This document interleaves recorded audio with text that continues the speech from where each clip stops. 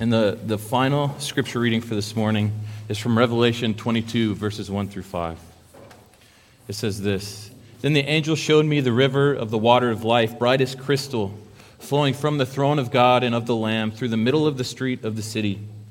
Also on either side of the river, the tree of life with its 12 kinds of fruit, yielding its fruit each month. The leaves of the tree were for the healing of the nations. No longer will there be anything accursed, but the throne of God and of the Lamb will be in it, and his servants will worship him. They will see his face, and his name will be on their foreheads, and night will be no more. They will need no light of lamp or sun, for the Lord God will be their light, and they will reign forever and ever. The grass withers and the flower fades, but the word of our God will stand forever. You may be seated. Let's pray. Most great and holy God, help us to glorify and adore you this morning. You alone are the most pure, the holy light, and the source of all righteousness. Feed us by your word and grant us wisdom. Guard us by your word and make us new by your rule. Through our mighty Savior, Jesus Christ. Amen. And so I want to tell you guys about an experience my wife and I, and Benaiah, our son, had about a month ago. We were traveling from the south, visiting Lauren's family, back here, and we were already exhausted by spending a whole week with Lauren's family. You know, it was a great time, but it's exhausting. It's just what it is. And they're watching this morning. I love you guys, but family's exhausting. I really love you. And we get to our hotel at about 11:30 that evening, and we have to catch our plane at 3 that next morning, right? So 11:30 and then 3 a.m. And then Lauren is trying to get Benaiah to sleep in her bed. There's no pack and play, but the light has to be on because I'm repacking our bags because we have more stuff than what we came with. So I've got to figure all this out. And if that wasn't bad enough, the hotel was disagreeable. It was kind of gross, to say the least. I 100% expected to come home with bed bugs. I didn't, praise the Lord. And so we finally get to sleep. We wake up and go to the airport, and keep in mind this is like 3 a.m. And we missed our flight. So after about an hour, Lauren figures out a new flight for us with the desk attendant, and after that, everything goes swimmingly. We make our flights. We get back to Seattle. It's a few hours later than expected, no problem. We start packing everything in my car at the hotel where we paid to keep my car, and I go to turn it on, I go, someone had stolen my catalytic converter. So that was super fun as well. So just a super fun day that was. And as annoying as some of these things were for me, I know that there's people in the world that experience things far worse than just even those slight inconveniences, right? And I know even people in this church, we all experienced crummy days. And I think we innately and rightly understand that these things are not the way it's supposed to be. Right? The Advent season looks back to Jesus' first coming and forward to his second coming to show how things ought to be. And that's what this passage in Revelation is about. It shows us how everything is supposed to be and how it will be forever. It shows us our future paradise, but also gives us a vision for how things should be and could be now, focusing on the theme of life in the new and better Eden. You know, specifically, we see in this passage that God is the source of new creation life. God is the source of new creation life. And we can think about this new creation life in two experiences of God's people. The first is that God is the source of consummated new creation life. And second, God is the source of inaugurated new creation life. All right, to explore these two ideas, I'm actually going to go through the passage 2 times completely, each time exploring one of those particular experiences. All right, first we start with the fact that God is the source of consummated new creation life. Right? And it's important to define what I mean by consummated. I'm using the term to express several ideas in one. It's both temporal, pointing forward to our future. It's coming, it's not yet. It's also qualitative, meaning perfect, complete, whole, and full.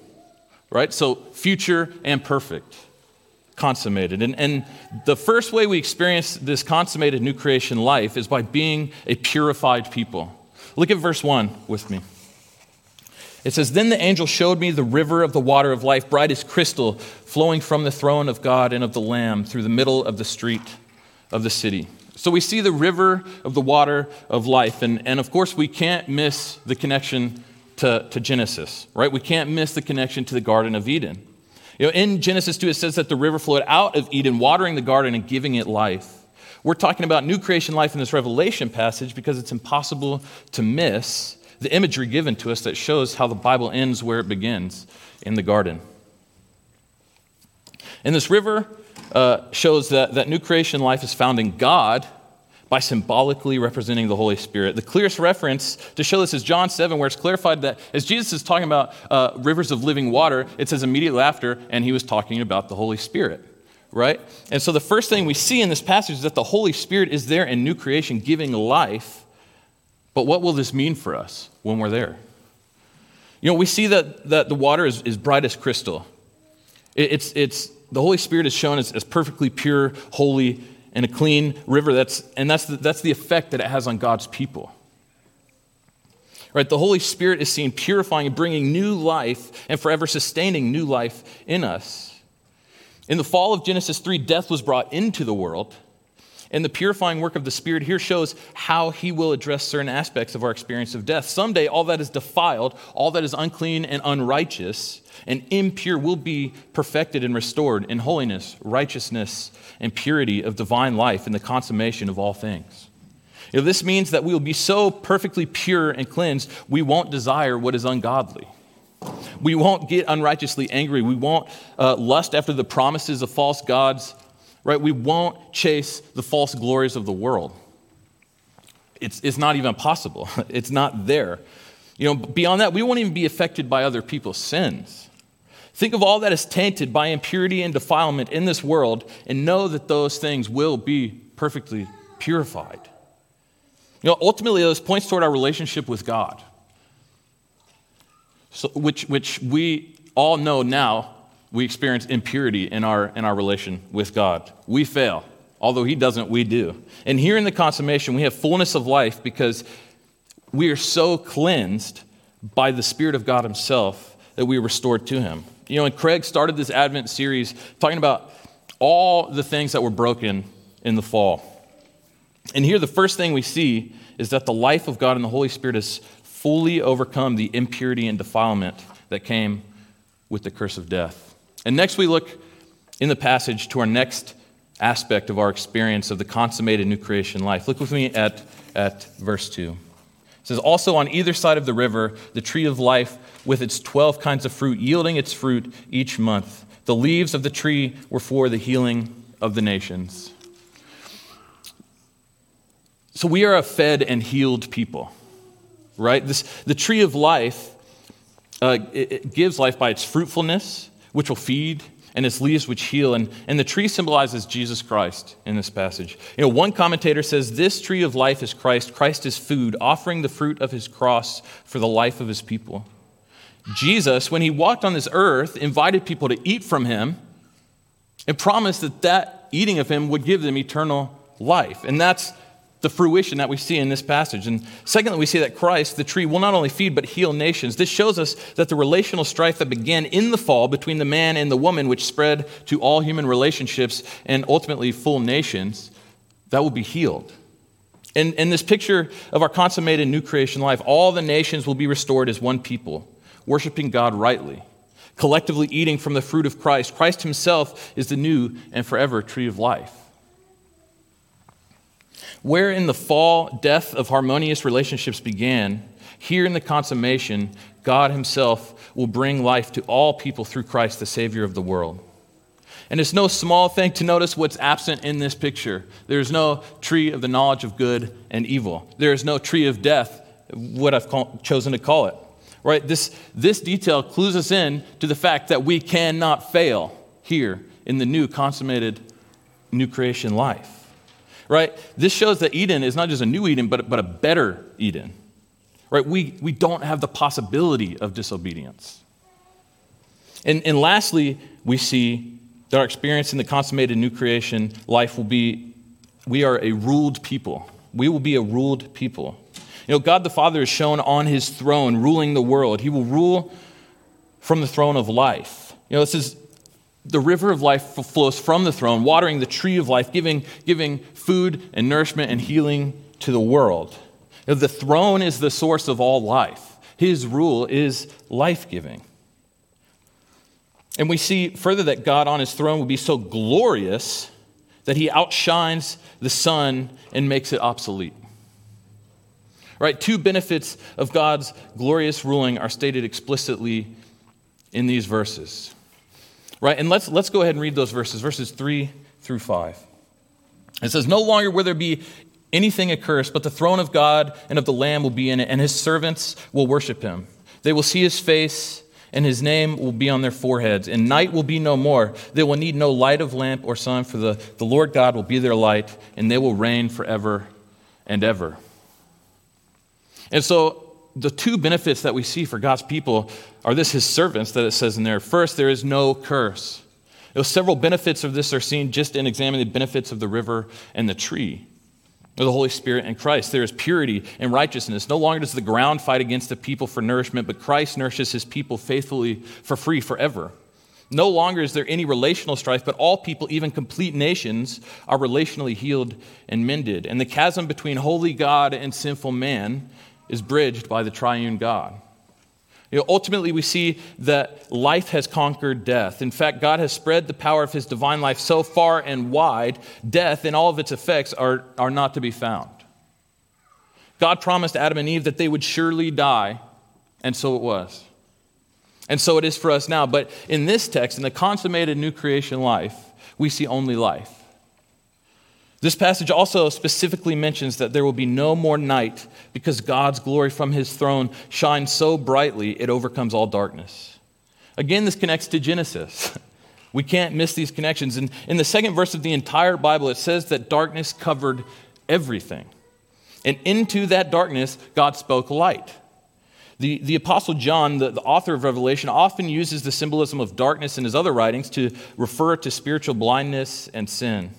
In his gospel, he says Christ came into the world of darkness as the light, and the darkness has not overcome him. And this light of Christ grows to finally overcome all the darkness, all the unrighteousness because of spiritual blindness and rebellion.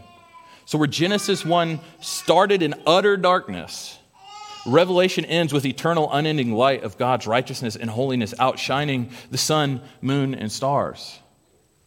And what we've seen so far is a future paradise where a Trinitarian God gives everlasting, imperishable life to his people. The Holy Spirit eternally cleanses and purifies. The Son eternally feeds and heals, and the Father eternally rules with righteousness. And we see, again, one last connection to the beginning of Genesis here. Adam and Eve were given a mandate to work the garden and to keep it, to guard it, and to rule it. They were to guard the garden from defilement, rule over it by creating order and keeping order, and cultivate it by spreading it across the globe. Right? We know that Adam and Eve failed desperately in all of these areas when they bent the knee to the temptation of Satan. Yet, what we see in this Revelation passage is God restoring his people to reign over the garden that he himself now rules, guards, and cultivates. It says that God's servants will reign forever and ever. What this means is that God installs his people as vice-regents or little kings, right, under rulers, taking dominion of the better Eden, yet forever unable to fail as Adam and Eve did. And this is how it's supposed to be, full of life, completely without the effects of death, perfectly purified, holy, righteous, and good. But what does this future consummated hope actually mean for us? Why does this matter? What good is it when I come home from vacation and my catalytic converter is stolen? Or when you get in a fight with your spouse again this week or fall into sin for the 100th time?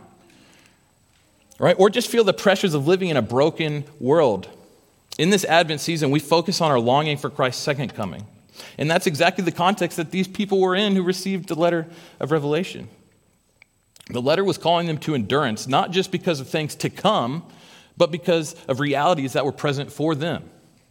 And if present for them, present for the church now. Let's look at how this passage talks about our present experience in the new Eden, in new creation life. And to do this, we're going to go through the passage again, seeing how the river, tree, and throne apply to us now, leading us to our second point, which is that God is the source of our inaugurated new creation life. God is the source of our inaugurated new creation life. And to explain, like I did for consummate, I need to explain how I'm using inaugurated, right? I'm using this to explain our present experience of an imperfect and incomplete new creation. The point is that new creation has begun. The reality is listed in these five verses are to be experienced by us Christians now, but not perfectly and not completely, but presently. Let's look at the first aspect again, which is the river, right? And that means that we are a purifying people, right? We've recognized that the symbolism of the river is pointing to the Holy Spirit. And the New Testament is unwaveringly clear that the Holy Spirit has begun his work as he dwells in believers of Christ. Yet if the Spirit is a purifying agent, why do we still experience so much impurity now? Why do we sin? Why are we sinned against? How can I actually say we're experiencing what's shown in this passage? One, I say it because I think the Bible says it. We are called new creations, right? The Holy Spirit's presence in us is proof that God is making us new. Presently, we are not perfectly pure, clean, and righteous, but we are being purified and cleansed. God began his purifying new creation work in us, his church, and will stay true to his promise to complete what he has begun. And we get to participate. Let me present you the picture again from Ezekiel 47, which the Kipples read for us this morning. It shows a river flowing from the temple that starts shallow, and as it flows, it gets deeper and deeper and deeper until it's deep enough to swim in. And it flows out into the world. And one crucial detail, it says that it flows into the sea. That's talking about the Dead Sea. It flows into the Dead Sea, giving life. And it says that everything will live where the river goes. Right? And I believe this is actually a picture of the church now. Or at least a picture of what the church can be. If this is true, then the church actually has real work to do on the earth. If the Holy Spirit dwells in us, we are actually the riverbed through which the river flows. We are the agents by which the river of the Spirit deepens in the world, right? Think about it. So when we send missionaries into the world to share the gospel with unreached people groups and they profess faith in Christ, what has happened? The river has gotten deeper. The Holy Spirit has spread to a new people, purifying what once was unclean, bringing life to what once was dead, right? What happens when you share the gospel with your neighbor? And they believe. You have deepened the river as the church does what she ought to do. She makes the image of Revelation 22 a reality. And gospel work isn't just specifically the super narrow idea of what we think of as evangelism. Where society is filthy, it's our job to enter and cleanse. Where communities are thirsty, we alone are able to enter and give them a drink from this river. When you work your job in a pure way and have pure relations with coworkers, you are a purifying agent in those spaces. When we live and work and relate and behave in godly ways, when we do Christianly things in a Christianly way in the world, we are mysteriously being purifying agents in those places. Gospel work is life-giving work. We are invited to participate as we have become the living house of the river of the water of life. And then we look at the next aspect of our inaugurated new creation life, is that we are a feeding and a healing people, right? As we look at the tree. And again, the picture of Ezekiel 47 is extremely helpful for us. Let me read it for you. It says, "And on the banks, on both sides of the river, there will grow all kinds of trees for food. Their leaves will not wither, nor their fruit fail, but they will bear fresh fruit every month, because the water for them flows from the sanctuary. Their fruit will be for food, and their leaves for healing." The one major difference that we see in the Ezekiel passage and the Revelation passage is that in Ezekiel, there's many trees. There's a lot of them. And in the Revelation passage, there's one. And I think Revelation is the fulfillment of the prophecy of Ezekiel. And so what John does when he writes this passage, I think he words it so artfully that we're actually supposed to see both one tree, who is Christ, and many, many trees who are the people of God, right? Who are little trees being formed in the image of Christ, as per the prophecy of Ezekiel. And of course, we must first see how Christ feeds us now and heals us now. He nourishes us in several ways, right? We feed on his word, and we feed on his body in the communion, at the communion table that we participate in every week. We're fed by obeying him even, and these similarly bring healing.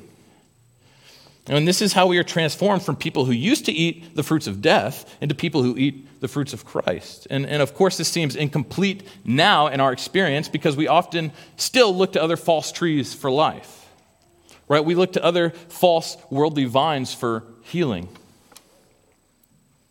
But Christ's food and healing ensure that we remain in Him and grow in faithful dieting, learning to eat from Him more than from the world. And as Christ presently feeds and heals us now, we as His image bearers are to do the same in the world, bringing nourishment and healing, bringing Christ's life into the world. It means we are to take the fruit of Christ in the world for people to feast on. Right? We get the pleasure of taking the word and good news of Christ into starving and dead places. Where are the places in your life that you know are lifeless and without Christ? You can be a little tree by intentionally taking the word of Christ into that space. Where are the countries, nations, villages, communities, and peoples that are dying without the fruit of Christ's gospel? We get to go plant churches there, right? Growing more little trees, spreading Christ's fruit even more effectively. And furthermore, we offer Christ's fruit in a slightly different way by being fruitful ourselves. The New Testament is not unclear about this. Learning to live in ways that are marked by love, joy, peace, patience, etc. are ways we offer Christ's fruit to the world, even just to whet their appetite for the full saving work of Christ's gospel. So both the gospel of Christ and the fruits of His people are meant to work in tandem to heal the world. We are invited to be fruitful trees, imitating Christ and giving of Himself for the life of the world. And finally, in our inaugurated new creation life, now, we see that we are a ruling people, a ruling people. As we look again to verses 3 through 5, the throne of God. And one of the most important themes, I think, that runs through Scripture, from Genesis to Revelation, is the clashing of two major kingdoms. The kingdom of God and the kingdom of darkness, the kingdom of the enemy. And when we come to this Revelation passage, only one of those kingdoms remains, God's kingdom. He alone rules over everything. This points to one major detail I haven't talked about yet in this passage, and I'm sure some of you are thinking, why haven't you talked about this? That seems a little unprepared, maybe. And on the throne is not just God the Father, but also the Lamb. And I'm going to say that this Lamb also represents Jesus Christ, the Son. And you're saying, but doesn't the tree represent Christ, David? You're a really bad preacher. And I'm going to say yes. I think this passage shows two important contours of Christ's work by using two symbols to represent Him. Right? The tree shows the fruit of His work. It shows how the fruit feeds and heals His people forever. But the image of the Lamb shows how that fruit was cultivated. All right, it seems that this passage is showing that in eternity, in our consummated new creation, we will always remember not just the blessing of the fruit of Christ, but also His utterly self-giving sacrifice of becoming the Lamb to provide that fruit for us. Right? In this sacrificial act where Christ became our atoning Lamb, the enemy's kingdom toppled. Christ's crushing blow to the church's greatest enemy was the blow that put Christ into the grave. Right? This upturns everything we expect from a ruler. Yet it's the crucifixion of Christ which both saves His people from their sin and inaugurates His victorious kingdom. This kingdom of life is only inaugurated and consummated through the Lamb's death.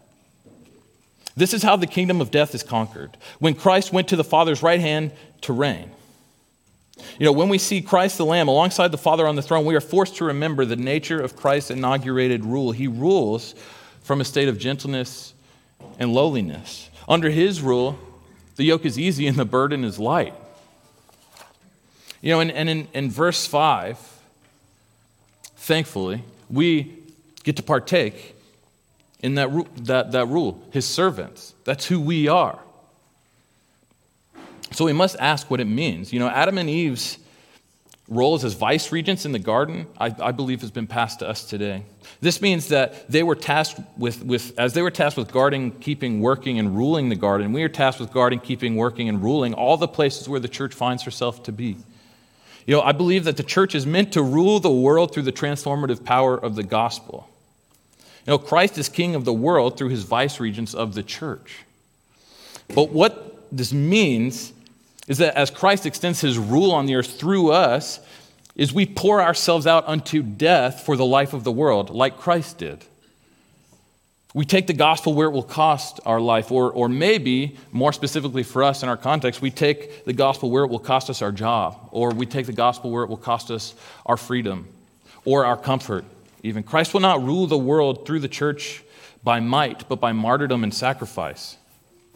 Or like God the Father making an orderly world, he's on the throne ordering everything. In Genesis 1, we see he speaks and creates order, right? Like God, we do the same in whatever little domains God has given us. This gives us actual real meaning to pulling weeds in our yard, mowing the lawn, creating a family budget, or creating healthy rhythms of work and rest. This is creating order out of chaos in our lives, and this is important for us to rule, right? The little kingdoms God has given us, we are to order properly. And ultimately, though, the rule of God and Christ in the world only happens through us, his people, in one way, which is worship. And worship properly orders all things. As the church preaches the word, observes the sacraments, and practices prayer, the world is changed. How does Christ rule his people? By changing their hearts and renewing their affections for him. Christ will rule the nations by shaping the affections of the world through the church's mission of worship. When we worship, we wage war against the false promises of the enemy and the seductive temptations of the world. Right? We become little serpent crushers by worshiping rightly and regularly. Right? Worship properly orders all things and defeats our enemy. Ordinary church is where God works extraordinary miracles. And again, we have seen that the Trinitarian nature of our inaugurated new creation life is all found in God, right? It's Trinitarian. The Holy Spirit purifies us and purifies the world through us. Christ feeds us and heals us by his atoning work on the cross and calls us to be self-sacrificial in our imitation of him, feeding his fruit to the world. Our gracious and glorious Heavenly Father rules us from the throne, inviting us to spread his rule across the globe through ordinary means of worship. Does the world still experience death presently? Yes. The world is still impure and broken and malnourished and unruly. But we know it is being made new. When Christ came as the light into the darkness, he began the renewing of all things. Christ will conquer the world through his kingdom. Yet it's the darkness in the world which makes that conquering painful for us. And we can't understate that. We can't imagine that it's going to be easy. Right? The darkness in the world cost Christ his life, and it will cost us ours. But it means we have present hope now because we know we function properly as a church. When we function that way, we are participating in the cosmic redemption that Christ has already inaugurated. He has already begun this amazing work. And this picture of the inaugurated new creation life functions to indict us when we fail. This image of Revelation will indict us when we fail and spur us to repentance, reminding us of our dependence on the purification of the Spirit, the feeding and healing of fruits of Christ's sacrificial work, and the righteous ruling of God the Father. Yet it also encourages us and reminds us what we ought to be and are capable of being by the grace of God. We get to be little rivers, little trees, and little rulers, bringing God's life into the world around us. And as it will be perfectly, so we experience now imperfectly. The vision of the consummated new creation life spurs us on to live in and experience the inaugurated new creation life by the presence of the Father, the Son, and the Spirit. And so by his triune grace, by the grace of our triune God, may we look forward to Christ's second advent with real hope for today, imitating the Trinity as life givers who purify, feed, heal, and rule the world by the power of God. Pray with me.